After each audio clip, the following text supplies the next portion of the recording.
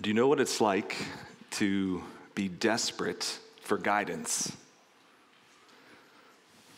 Desperate for guidance. What have been those moments in your life where you didn't know which way to turn? And you're crying out for guidance. College decision, career decision, relationship decision, move, geography, where you'll live decision, ministry decision. And what role did your faith in God play in the midst of those decisions? Situations where we're desperate for direction are always opportunities to trust God. Situations where we're desperate for direction are invitations to trust in God. I remember early on in my college time when I was sorting through my own faith in Christ. God was working very specifically, very powerfully, drawing me to himself, teaching me faith and repentance. And I just remember seeking his direction for what my life was going to look like. I felt like everything was in upheaval. And I committed this psalm to memory on the encouragement of my dad. Psalm 24, verses 4 and 5. Show me your ways, O God. Teach me your paths. Guide me in your truth and teach me, for you are God, my Savior, and my hope is in you all day long. Psalm 25, verses 4 and 5. Situations where we're desperate for direction are always opportunities to trust God. Now this morning, I want to explore a passage from the Bible where we see both the wisdom and the goodness of God displayed in his guidance of his people. We see the wisdom and the goodness of God displayed in his guidance of his people. So let's turn in our Bibles to Acts chapter 16. In the Bibles we've provided on your seats, you can find that on page 924. So we're continuing our sermon series in the book of Acts, a sermon series we've entitled Church on Mission. We're just over the halfway point in this series. We'll finish at the end of August. And so here we are, Acts chapter 16, verses 1 through 10. We'll have these words projected as well.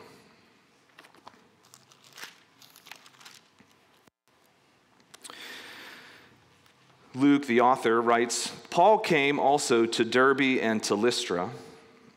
A disciple was there named Timothy, the son of a Jewish woman who was a believer, but his father was a Greek.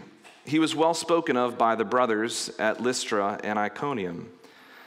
Paul wanted Timothy to accompany him, and he took him and circumcised him because of the Jews who were in those places, for they all knew that his father was a Greek. As they went on their way through the cities, they delivered to them for observance the decisions that had been reached by the apostles and elders who were in Jerusalem. So the churches were strengthened in the faith, and they increased in numbers daily. And they went through the region of Phrygia and Galatia, having been forbidden by the Holy Spirit to speak the word in Asia. When they had come up to Mysia, they attempted to go into Bithynia, but the Spirit of Jesus did not allow them. And so, passing by Mysia, they went down to Troas, and a vision appeared to Paul in the night. A man of Macedonia was standing there, urging him and saying, "Come over to Macedonia and help us."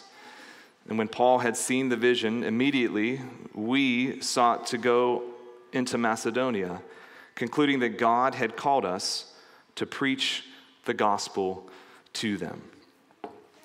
So the central message of this sermon is that God displays his wisdom and his goodness through his guidance. God displays his wisdom and his goodness through his guidance. What we see here is Paul and his ministry team maneuvering, navigating through different decisions, ministry decisions and geographic decisions, and behind it all is the wise and the good hand of God guiding his people where they need to go. So God is demonstrating his faithfulness in guiding his people. So the structure here in this passage is twofold. God's guidance in ministry decisions. We see this in Acts 16, 1 through 5. And then we see God's guidance in geographic decisions. We see that in Acts 16, verses 6 through 10. So let's take a look at the first section here, God's guidance in ministry decisions. Luke, the writer, says Paul came also to Derbe and to Lystra. Now, last week we discussed how Paul had a plan to basically retrace his steps in reverse order of his first missionary journey. So he's come back from his first journey, and he decides, Barnabas, let's go and retrace our steps and encourage the brothers and sisters in Christ that have come to faith through that first missionary journey. And so they have a dispute about who is to join them. In the end, Paul and Barnabas separate. Paul takes Silas. Barnabas goes to Cyprus with John Mark. But Paul ultimately goes to the last place that he was, to Derbe and to Lystra. Now, this is significant because what happened to Paul in Lystra? The most recent place he was, he found himself nearly stoned to death. Initially welcomed, but then a group of hostile Jews stirred up the crowds, and they ultimately turned against him. They stoned him. He's at death's door, and it says the brothers prayed for him, and he rose up. Potentially was dead and was resurrected. We don't know. The text is ambiguous. But Paul goes back to the very place that he was stoned. What does that tell you about him? It tells you that part and parcel of his ministry was sacrifice. He was willing to lay down his life, his comforts, his conveniences, his health for the sake of the gospel going forward. It's what was written about him in the Jerusalem letter in Acts 15:26. Paul was willing to risk his life for the sake of the Gentile mission.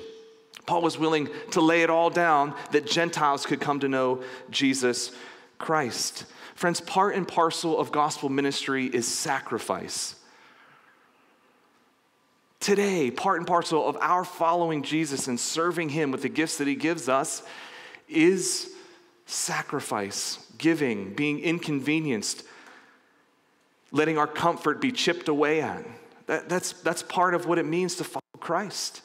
It's in fact a way that we embody his character because Christ's ministry was built upon sacrifice. It is a self-giving ministry. So as you consider engaging your gifts for the good of the gospel, how much does sacrifice play a part in that calculus? Sacrifice is part and parcel of gospel ministry. This is what we see in Paul and his ministry team. As they go back to Derbe and Lystra, they meet a new disciple there, a young man named Timothy, who would go on to be one of Paul's closest pupils and his successor, a ministry partner that Paul just invests in, pours himself into, writes letters to, as we see in 1st and 2nd Timothy. But we meet Timothy here, and we see he's the son of a Jewish woman who was a believer, but his father was a Greek. Now, it's likely that during Paul's first ministry journey, he met Timothy's mother, who was of Jewish background, yet became a believer in Christ. So it's likely that Eunice, who is Timothy's mother, actually came to faith during Paul's first missionary journey. She was one of the pieces of fruit of their initial trip, their ministry. We see that she was of Jewish background, became a believer, and her husband was a Gentile. Now, this would make Timothy technically a Jew, because one's Jewish roots were inherited through the maternal line, not the paternal line. So Timothy's mother was Jewish, therefore her children, Timothy being one of them, would have been considered Jewish as well. Now, this is important. We'll come back to it in a moment. Though his father's a Gentile, his mother is Jewish, and therefore, by the inheritance understanding of the Jews, he too would be considered Jewish. We'll come back to that. He was spoken well of by the brothers and sisters, the Christians at Lystra and Iconium, which meant he had a good ministry reputation. He was well respected, spoken highly of, which meant he served Christ well in that place. He was faithful in the place that God had him, and as we'll see, he was faithful with people, and God goes on to entrust him with more. That's ministry principle. That's gift principle 101 in Christianity. Be faithful with a little, and God will entrust you to be faithful with more. So Timothy is just serving God faithfully in Lystra, and Paul comes along and delights to use him more, to invite him along this ministry journey. Friends, serve God well in your present place. Be faithful with a little, and God in time will trust you with more. Serve God well in the place that he has you. Don't always be looking for bigger and better. Just be faithful with what he has in front of you. And in time, he entrusts us with more ministry, more opportunity. Serve God in the place that he has you. As we think about roles, leadership roles in the life of our church, elders and deacons, we view elders as those who are called to shepherd God's people. The rubric that we use to determine who God is raising up is just asking the question, who is already eldering before they're even given a name or a title? Who's already shepherding God's people, praying for them, coming alongside them, teaching them. And likewise, deacons at our church, which we view as kind of task-specific facilitators of ministry. So later on today, we'll gather for a members' meeting, and we'll vote on 3 deacon roles. And so we see those as areas of oversight, facilitators of ministry, whether it's the facility or women's ministry. How do we discern who are in those roles? We just ask, who's already dealing?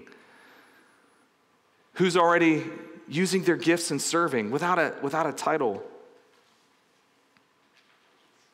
Serve God in the place that he has you. So verse 3, Paul wanted Timothy to accompany him, and he took him and circumcised him because of the Jews who were in those places, for they all knew that his father was a Greek.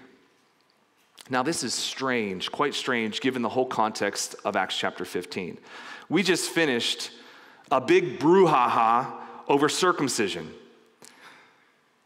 And the Jerusalem Council concludes that it's not necessary for Gentiles to be circumcised in order to be Christians. In other words, Gentiles don't have to become Jews first before they become Christians. They decide this by the Holy Spirit's guidance in Jerusalem. They craft a letter, send it up to the church in Antioch, and they tell the good news, look, we're not going to add this yoke on your shoulders. It's not necessary. So what is Paul doing here by having Timothy circumcised? This is where Timothy's religious background is key. Timothy is not viewed as a Gentile. So that whole conversation in Acts 15 doesn't necessarily apply to him. Timothy is a Jew because his mom's a Jew, yet never was circumcised. We don't know why. And Paul's concerned about this because it could be a potential obstacle to ministry among Jews. Why is this Jew not circumcised? Did he reject the covenant of the Lord?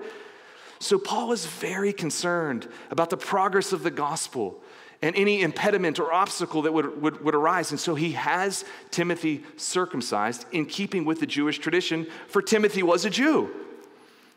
Paul is sensitive to ministry obstacles. This is not a salvation issue for Timothy. Paul's not saying you got to get circumcised so that you can be saved. No. He's saying you need to do this so we can minister effectively. He's bringing down barriers. He's removing obstacles. That's what we see him doing.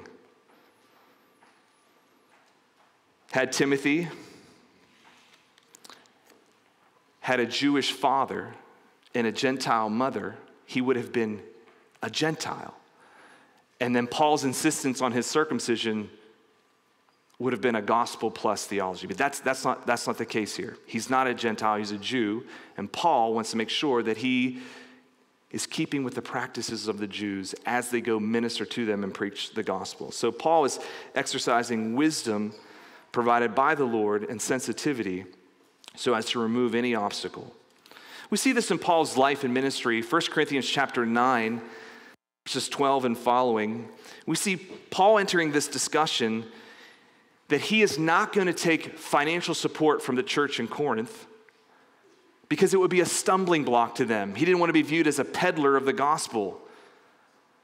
So he withholds his right as an apostle to take money from the congregation for the sake of them hearing the gospel clearly and not having it clouded by them thinking he's some kind of charlatan or somebody who's coming just to get a paycheck. He says this, 1 Corinthians 9, "Nevertheless, we've not made use of this right," that is the right to receive support from the church that he preaches to. "I've set aside this right. We will endure anything rather than put an obstacle in the way of the gospel of Christ." It's his heart. I don't want to erect an obstacle, anything that would impede it going forward.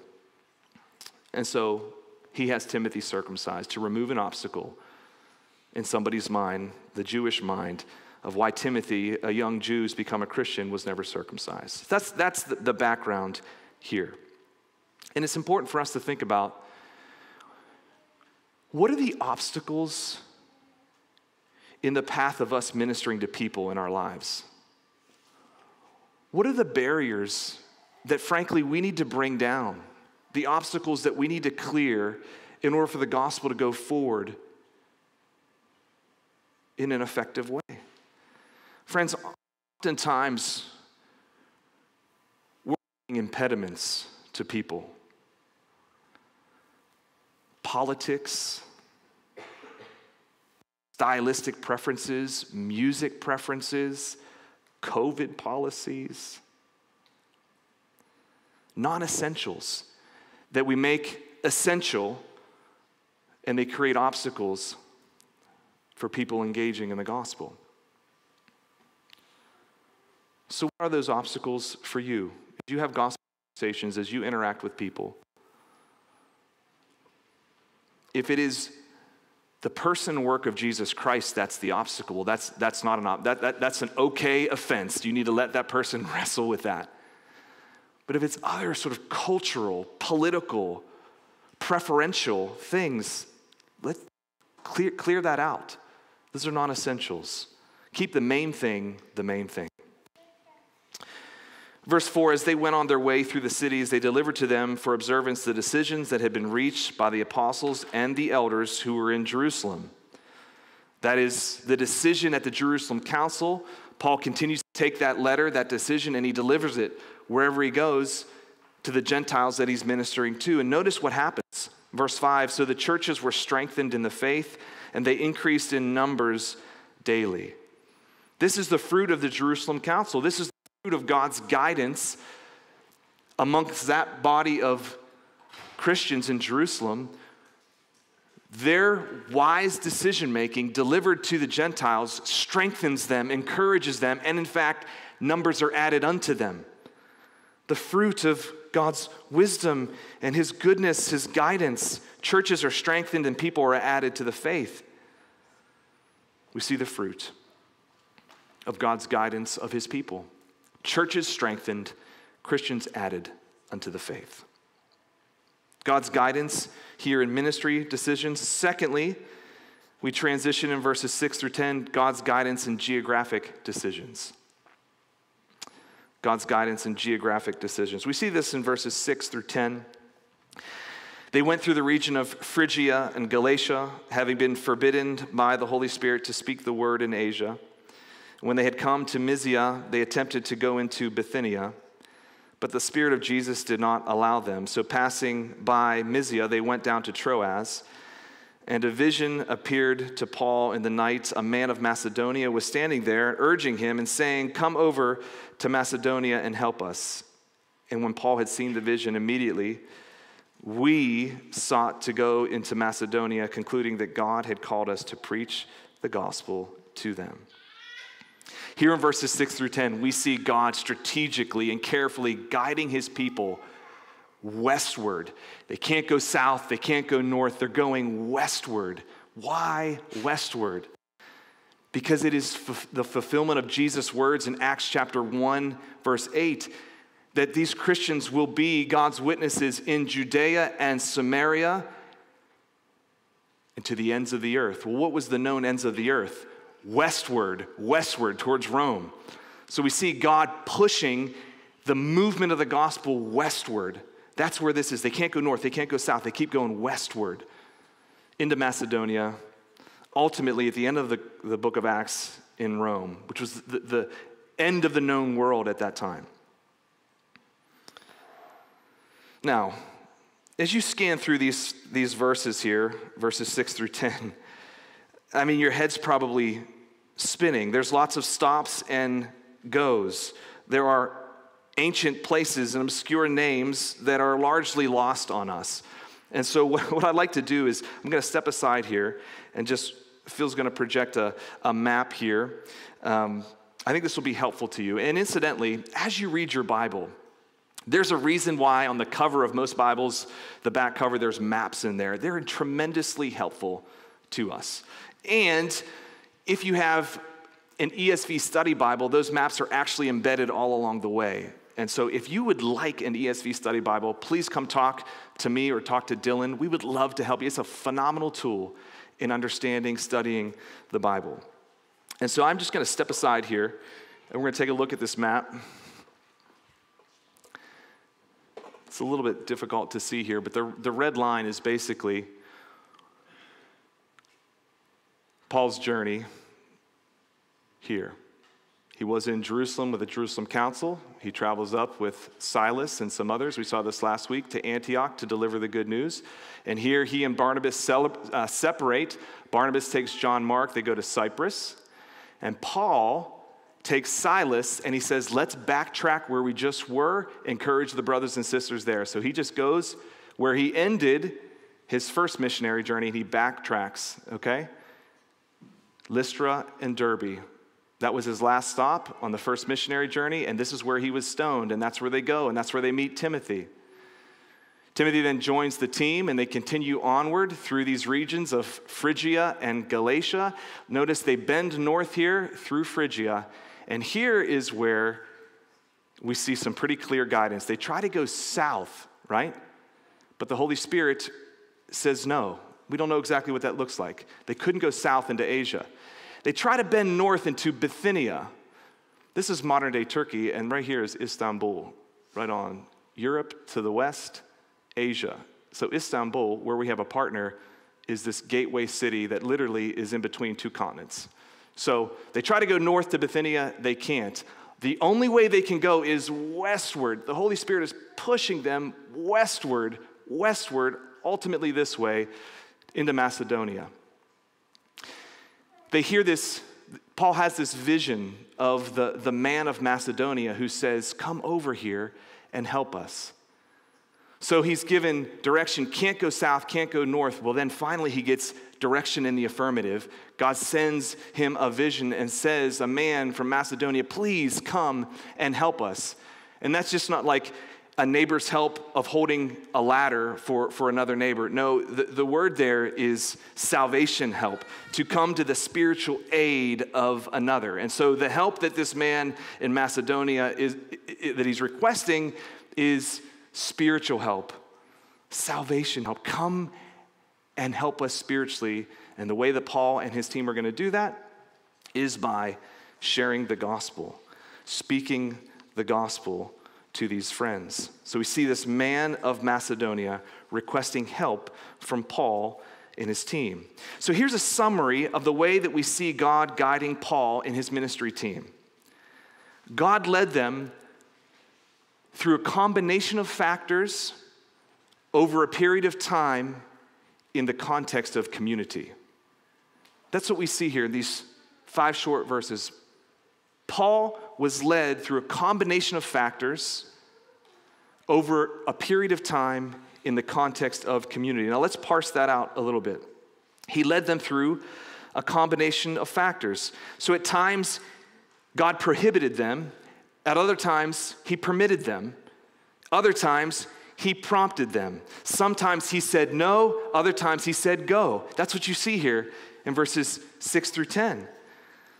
He led them through the prompting of the Holy Spirit, perhaps through a prophetic word. We know that Silas, his ministry partner, was a prophet. We see this in Acts chapter 15. He led them through a vision, the man of Macedonia. He likely led them through circumstances, be they physical, financial, timing, and so on.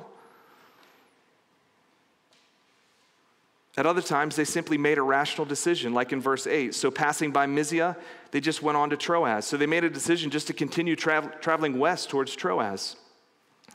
All this to say, God guides his people in a plethora of ways, a combination of factors. And this makes sense. If God is the God of the universe, then it's under his prerogative, right? It's under his purview to lead people in a multitude of ways. And that's what we see him doing here. And the point of application for us is be open to the plethora of ways that God may guide you. Don't put God in a box saying that it can only be this way that he leads me, guides me.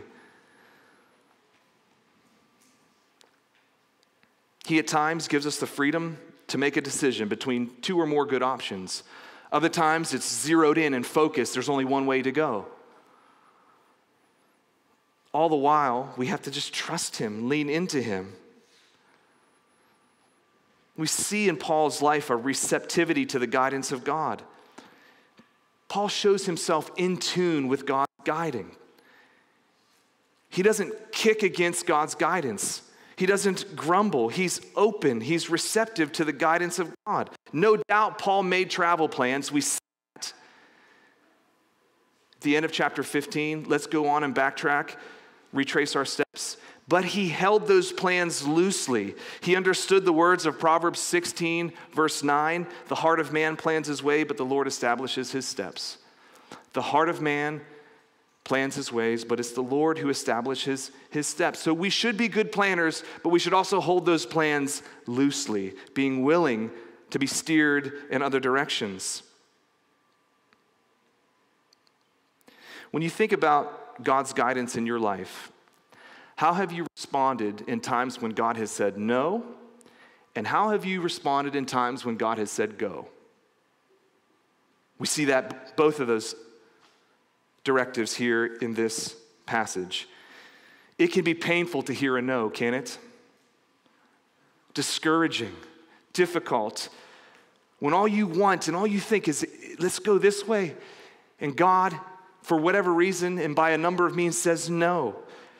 Our self-reliance kicks in against God's restraint oftentimes, but we must rest in the reality that our understanding is limited, his is unlimited. Our minds are finite, his are infinite. So it is a safe place for us to trust and rest in the wisdom of God. He knows what he's doing better than we do. Paul doesn't kick against the goads when he hears the word no. He submits. The heart of man plans his ways, but the Lord establishes his steps. Now, on the other hand, how do we respond when God says go? How do we respond when God says go? I have often responded to God's go with, I'm afraid. I'm worried. I don't know what's going to happen. That seems like a tall order. And we often get so focused on our own insufficiencies and inadequacies to fulfill the task or the calling before us that we lose sight of the fact that God always equips when he calls. He always equips. He provides us what we need to fulfill what he's calling us to do. Always calls and equips. Like Paul, we submit to God's restraint and we walk boldly in faith when his directions are clear, when he says go. As I've thought about this week, it reminds me of 7+ years ago preparing to plant this church. Friends, I tell you, it would have been helpful to have the man from Belmont show up in my dreams and say, hey, come over here and help us. I was living in Watertown, but he never came. That's okay. God used a plethora of ways to guide us here with many of you all to plant this church 7 years ago. Well, what did he use? Well, in August of 2009, he provided us this great apartment, walking distance from here, just off of Cushing Square, pretty close to where Paula and Phil Brooks live. We started renting an apartment. My wife and I like to walk and run. We would go by the old Starbucks in Cushing Square that's now been renovated to a new one, but we spent time in Belmont. We would interact with people. We built relationships with people, and suddenly God burdened our hearts for this place. He provided us an apartment and a context and relationships. He gave us a position at a local church in Cambridge that had a history of planting churches. I had zero experience to church planting, but he put us in a context where church planting was just in the water. You couldn't help but drink it up. And suddenly we're thinking about, hey, what would it look like for our family to be engaged in the mission of God in a different community? And so we started praying and looking around. Well, Belmont could use a solid church. He's guiding us. And then we started asking people questions for encouragement and affirmation. One of the key means of discernment is your community, godly counsel. Surround yourself with people who you trust, not yes people who can shoot straight and tell you the truth. Do you see us as a family, Laura and I, as a church planting family? I wanted to know. And several people, yes, we do. Go. We'll pray for you. So God used counsel, community, to encourage us. God guided us to start this work here in Belmont through a plethora of circumstances and people, a combination of factors. Notice also, God led Paul and company over a period of time. Their journey was a journey. It didn't happen overnight. What we read here in 5 short verses actually happens over a period of months. It seems sort of fast forwarded, but the reality is it happened over time. It wasn't overnight. Friends, God leads people over time. We often want the decisions immediately. Oftentimes, God brings them over time. Now, there are times when he does certainly have us turn on a dime and it's a quick decision, but more often than not, it's the slow cooker, not the microwave decision. It's the slow cooker. It takes time where he reveals his plan for us. And it's in the slow cooker that your faith grows, because it's hard to wait, isn't it? It's hard to wait. It's hard to be patient. Additionally, God led Paul and company in the context of community. He guided them as a team through their interactions with one another. They clearly did the journey together. Notice this curious plural pronoun here. We concluded that God had called us to preach the gospel to Macedonia. It's out of nowhere. It's the first one we see in the book of Acts. Luke, the writer of this book, is journeying with Paul and Silas and Timothy. Somehow, some way, he joins up with them here at this juncture. And he says, we concluded that God had called us to preach the gospel to Macedonia. So they went. They were making decisions in the counsel of others. Paul wasn't just unilaterally making decisions by himself. They do this together.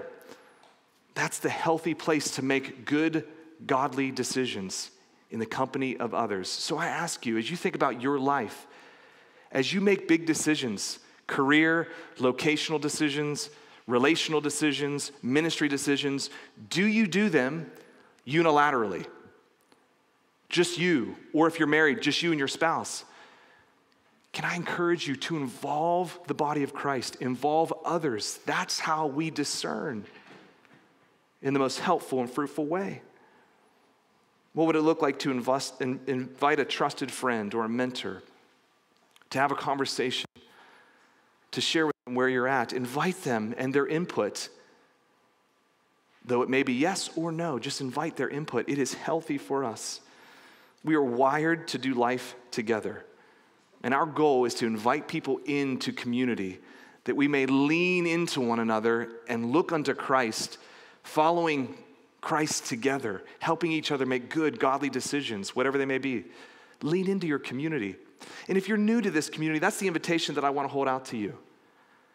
We are stationed here in Belmont to be a blessing to you, to invite you in, to encourage you and to help you look unto Christ. We will lock arms and do this together. We want to have you a part of this work. I know some of us in this room are in the midst of making a difficult decision. Next Sunday, March 27th, is our commissioning service for the Bedford church plant. So we've prayed for Scott and Kate Cope. They are leading a church plant in Bedford, just north of west of us. Many of you have joined in that work in preparation, have gone to core group gatherings, have gone on prayer walks.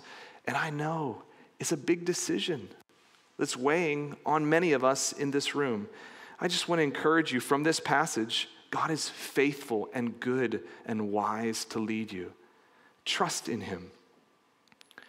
Hold your plans loosely. Trust in his unfolding plan.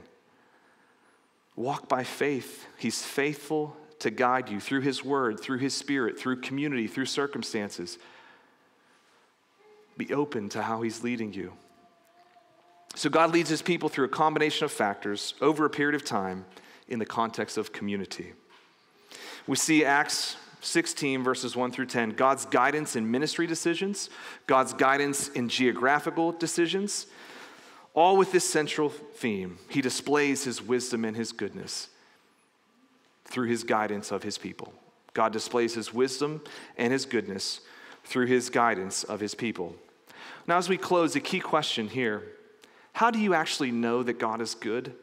How do you know that God is on your side? How do you know that God is for you and has your best interests in mind? That's a question that I always ask when I think about what's next in my life or which direction to head. Can I actually trust God? How do you know that God is for you? Friends, we must look to God's guidance at the cross, for he's answered these questions resolutely there. We can rest in the wisdom and the goodness of God in guiding us, his people, in every circumstance. We can trust that God is for us. Why? Because God guided his son to the cross for us. Hear the words of Isaiah the prophet in the Old Testament, speaking of the work of Jesus the Messiah. He was led like a lamb to the slaughter. You're familiar with that passage. Jesus was led to the cross like a lamb to the slaughter. Well, who led him? His great Father led him to the cross. And because the Heavenly Father led God the Son to the cross for us to die in our place for our sins, we can trust God in every other decision that is before us, no matter the uncertainty. If God has answered, I love you and I'm for you, the biggest decision and our biggest need, we can trust him in every other need in life. Because he led his very own son, his beloved son, to the cross, as a lamb is led to the slaughter, we can trust him in every other direction, every other need. No matter how murky and dark it may seem, he is good. And he's proven himself faithful. He's proven himself trustworthy. Lean into him. Walk with him. This is our greatest need. This is the greatest direction that a human being needs. Trusting in God's provision for our salvation, the forgiveness of our sins. And so maybe you're here and you're not a Christian. I want to invite you to turn to Jesus Christ. Look unto him.